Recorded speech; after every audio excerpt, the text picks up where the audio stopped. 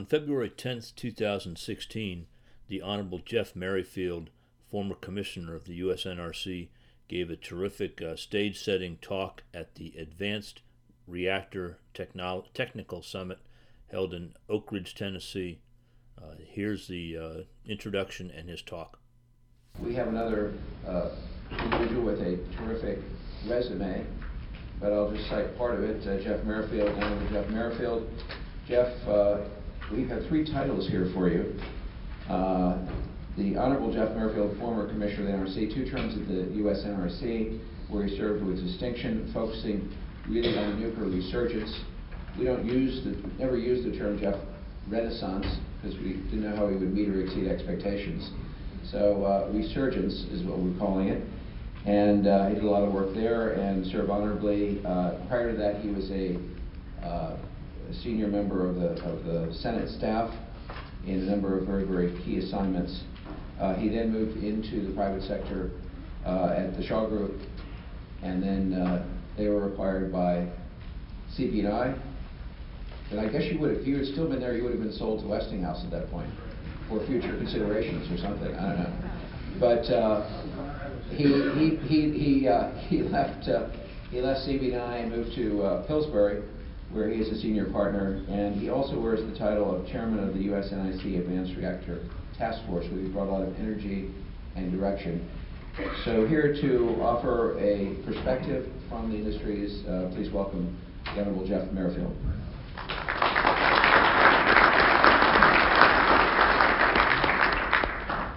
Well, David, thank you very much for that very warm introduction.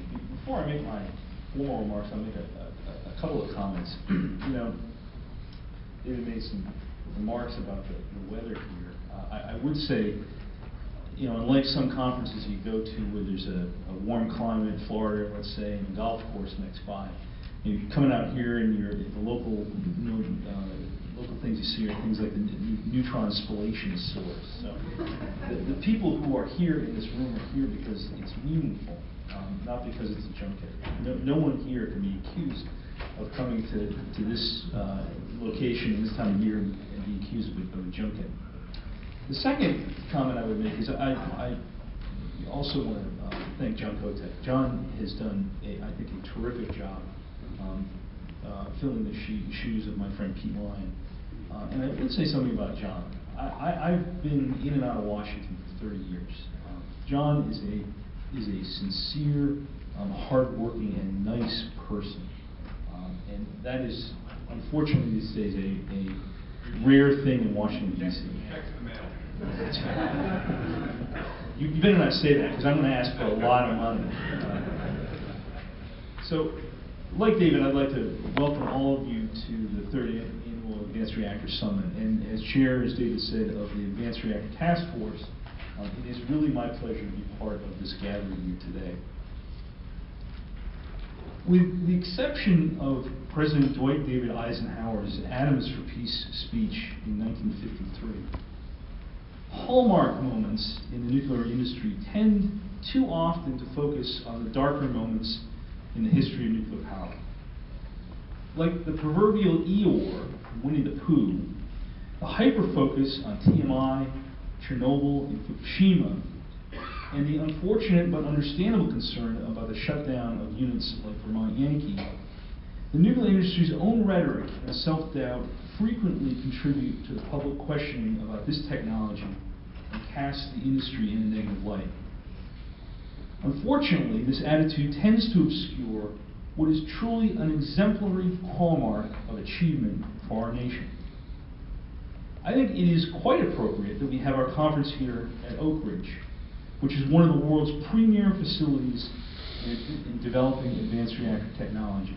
To put it in its simplest form, scientists from around the world, spurred by the events of World War II, worked at this and its sister facilities to take mere radioactive dirt and harness it to create vast amounts of energy. Throughout the subsequent development of peaceful uses of nuclear energy in the 1950s at Oak Ridge and elsewhere, the American people today benefit from clean, safe nuclear power that provides 70% of the carbon-free generation and 35% of the world's carbon-free power. This is an achievement worthy of boastful pride. Today, the vast majority of individuals in the United States support nuclear power, and they are increasingly aware of its significance in fighting global climate change. While many nuclear activists are slowly converting to a begrudging acceptance of nuclear power, or are slowly dying off, there is a growing and enthusiastic group of individuals under the age of 40 who embrace this technology, who are not stuck in the past, and who are excited by the promise of advanced nuclear reactors. 2016 will be noted for a number of very positive events in the renewal of nuclear power development in the United States. First, as has been mentioned, later this year, in this very state, Watts Bar 2 will begin adding power to our nation's electric grid, becoming the first nuclear power plant to do so since the sister unit Watts Bar 1 began operations in 1996. Second, on Friday, January 15, 2016, the Department of Energy announced the selection of two companies, X-Energy and Southern Company with TerraPower, to further develop advanced nuclear reactor designs. These awards, with a multi-year cost share of up to $80 million for both companies, is intended to support work to address key technical challenges in the design, construction, and operation of next-generation nuclear reactors. This follows on the Gateway for Accelerated Innovation in Nuclear Programs, of which John Kotek spoke, which the Obama administration announced in late 2015 to spur the further innovation and development of advanced reactors. Third, on January 12, 2016, the House Science, Space, and Technology Committee, by voice vote, passed H.R. 4084, the Nuclear Energy Innovation Capabilities Act. This legislation, which was introduced by Chairman Randy Weber, Lamar Smith, and Ranking Member Eddie Bernice Johnson, all of Texas, would promote nuclear research infrastructure and enable the private sector to partner with the national labs to develop new innovative reactor technologies, as well as test and demonstrate new novel reactor concepts.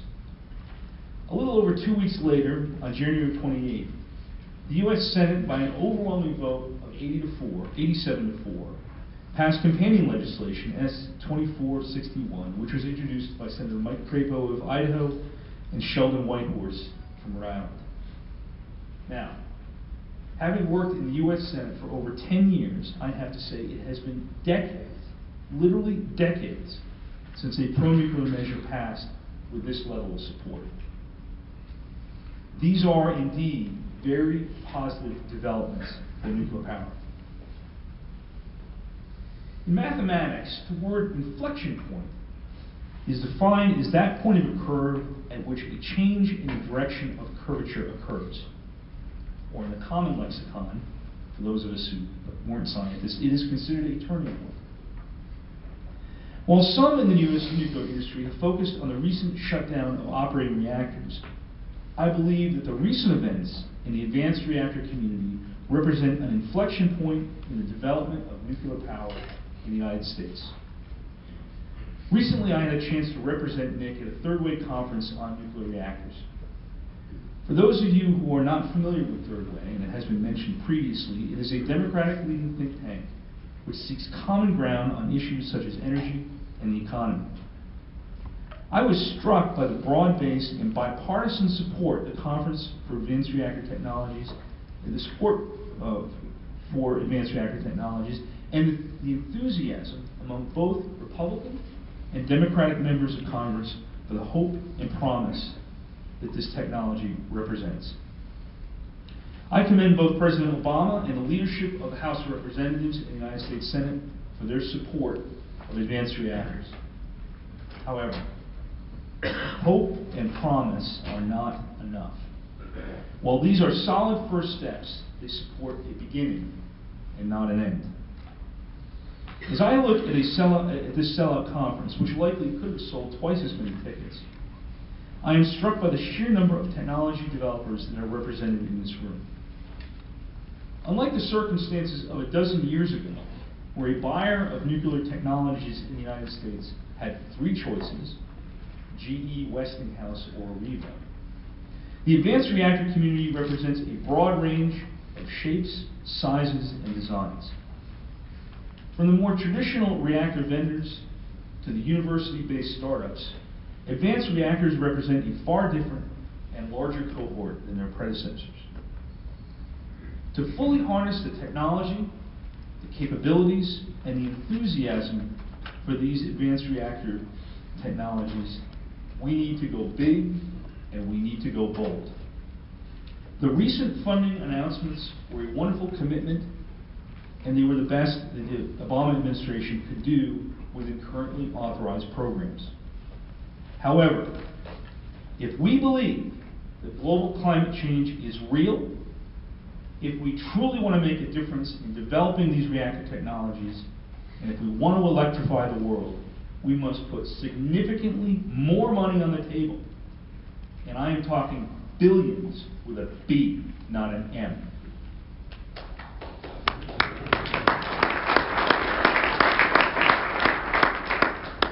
Just so you understand what I am talking about, according to the Energy Information Agency, if you added up the amount that the federal government spends on renewable and biomass programs in 2015, including direct expenditures, tax expenditures, and R&D, the amount would total $15 billion. The comparative amount for nuclear power is 1.66. That means that nuclear power receives just 11% of what is dedicated toward renewables, despite the fact that nuclear is the only way that we will achieve meaningful carbon reduction targets. As a country, we must get our priorities straight and provide nuclear research, development, and deployment with the money it needs to succeed.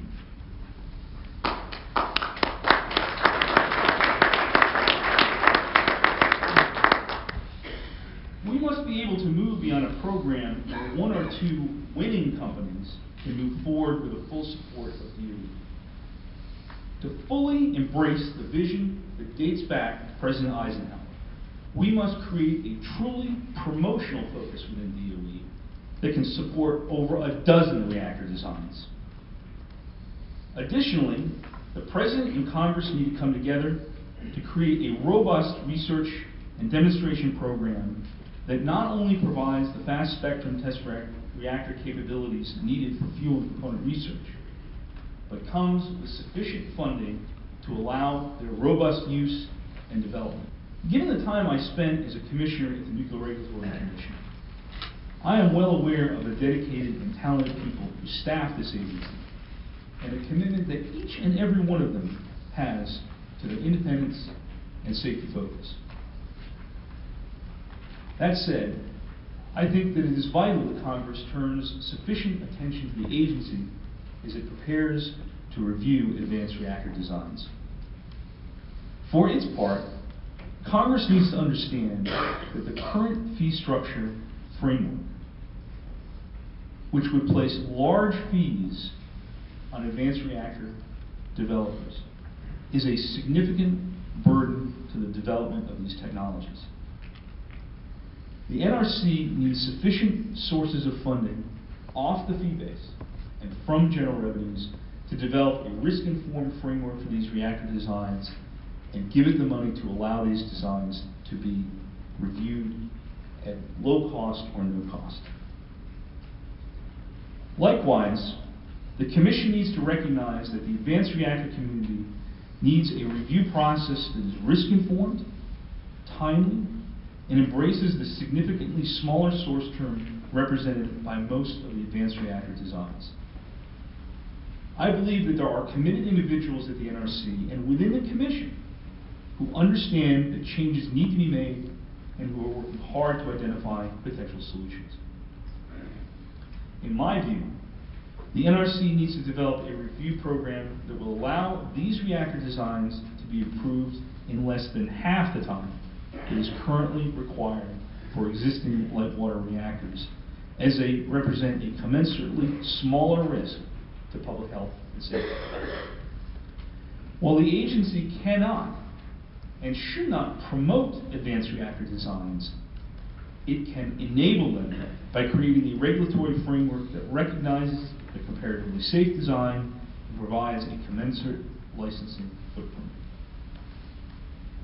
Finally, I'd like to make some remarks focused on the advanced reactor developers represented within this audience.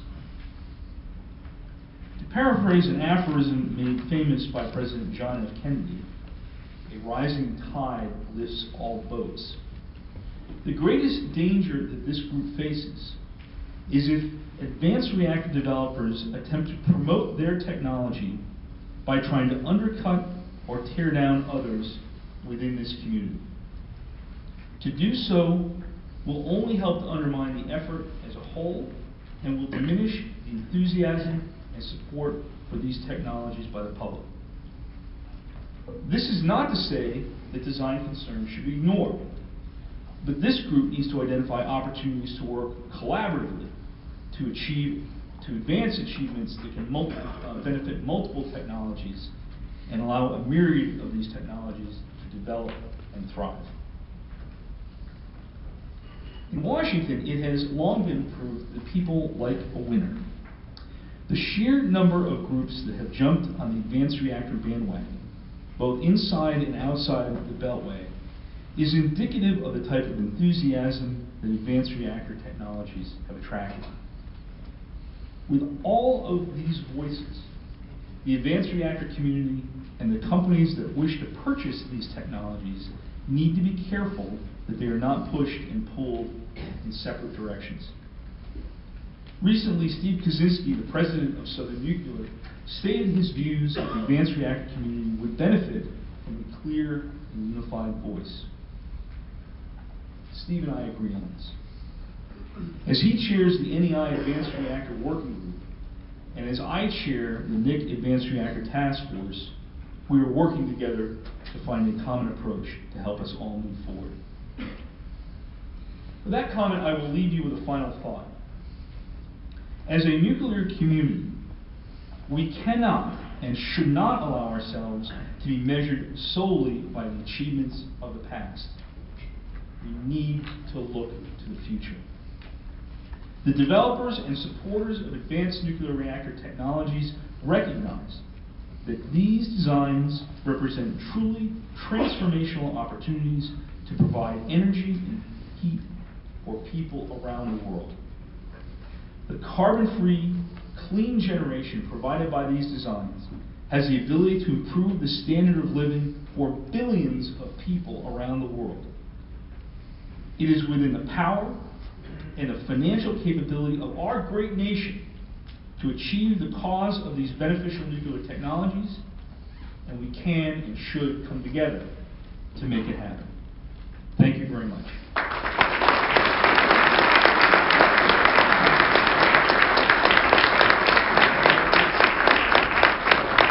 I noticed every time you mentioned money, you got applause.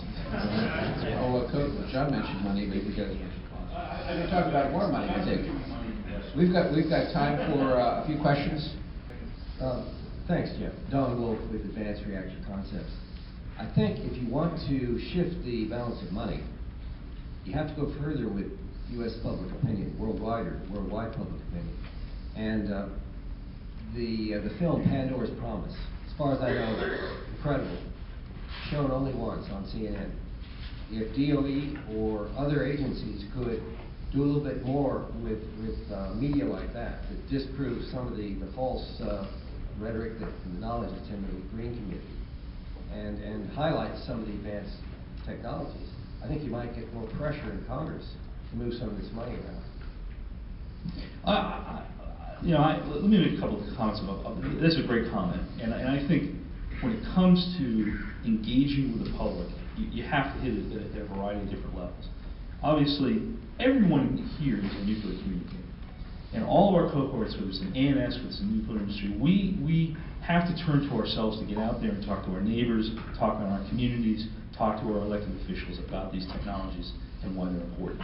I think that I will tell you, in comparison to when I first started working in Congress in 1986, And there were lots of folks who were the anti-nuclear folks up in Congress. Beyond Ed Markey and a handful of others, the Democratic winner last night from Vermont is one of them, unfortunately. But I think the vast bulk of the elected officials in Washington, D.C. are supportive of nuclear power. There is one other thing, there's two other final thoughts I would give you. Number one, we labor under a notion of expectations about nuclear power based on what we went through in this industry. There is polling that's been done by NEI and others, which demonstrates that there is a yawning gap between perception and reality when it comes to the public views on nuclear power. When you ask the American people, do you support nuclear power or not, you get high 50s to mid 60s. When you ask that very same group of people, what does your neighbor think, you get a 20-point gap. So people think that there is a majority of people in the United States who are against nuclear power, and that is absolutely not true. The diehard anti-nuclear folks are in either the single digits or in the tens. And we allow ourselves, and government officials allow ourselves to be held captive by people who are flat Earth Society folks, and we got to knock it off.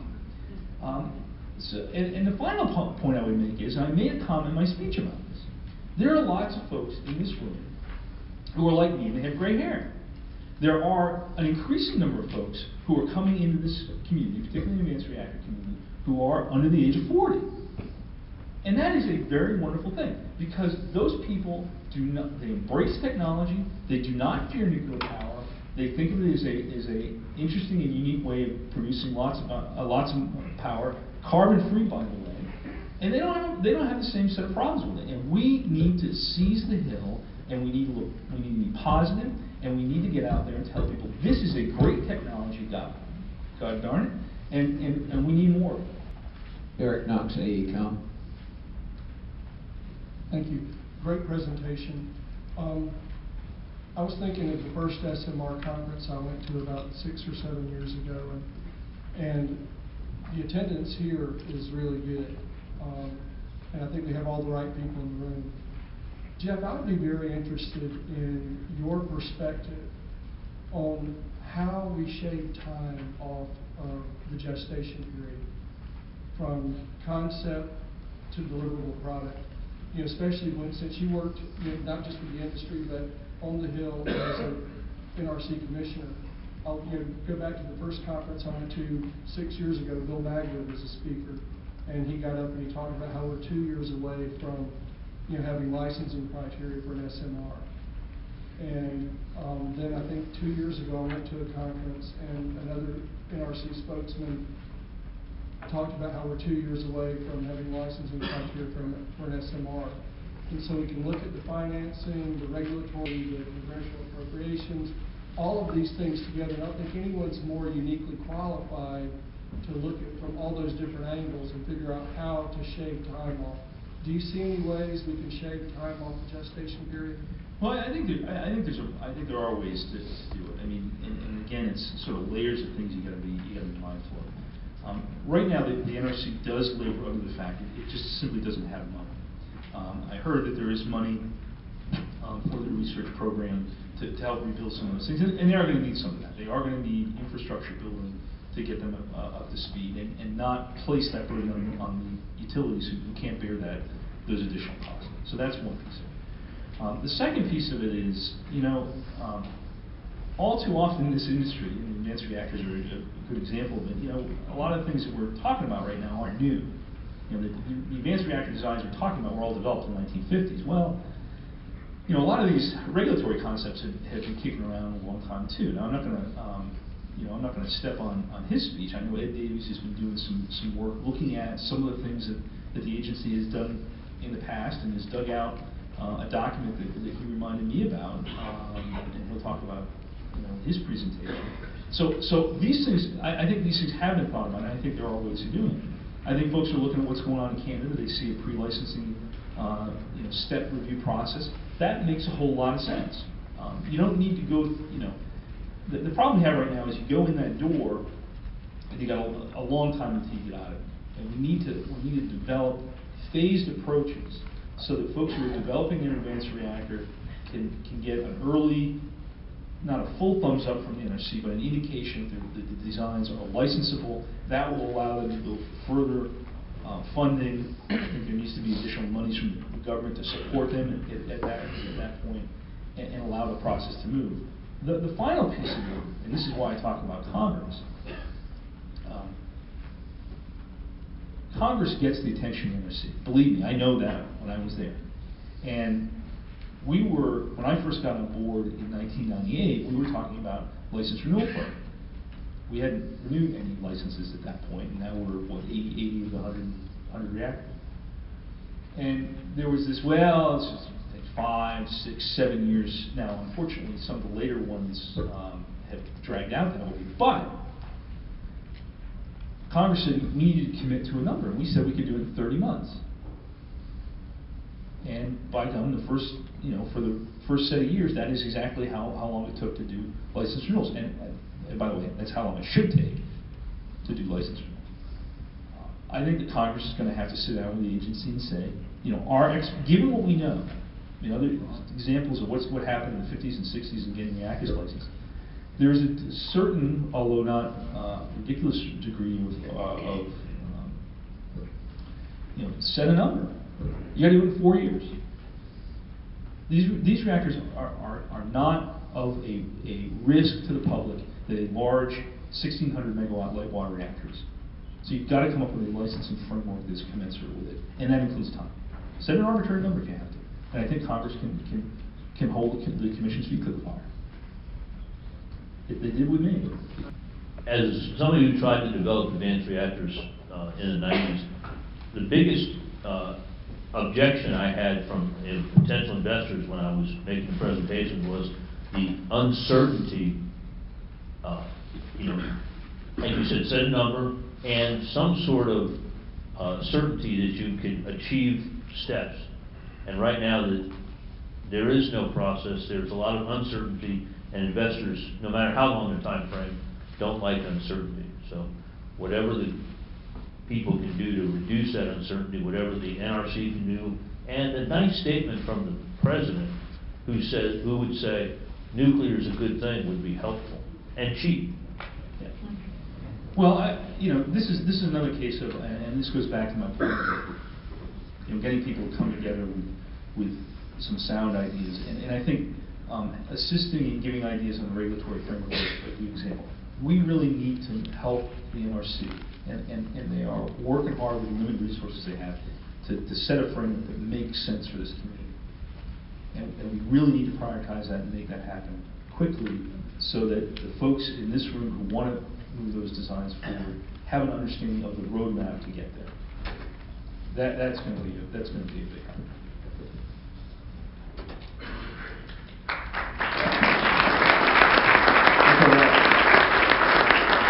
We are really lucky to have Jeff's leadership on the field for this issue. He is eminently qualified. You have the whole nexus of Congress and NRC and DOE and the private sector. All in one man. Experience out in the private sector. The convergence, you have credibility on every front. So we're really lucky to have your leadership. And thank you for those remarks. I wouldn't have changed a word of it, I don't think. I'll have to look at it again.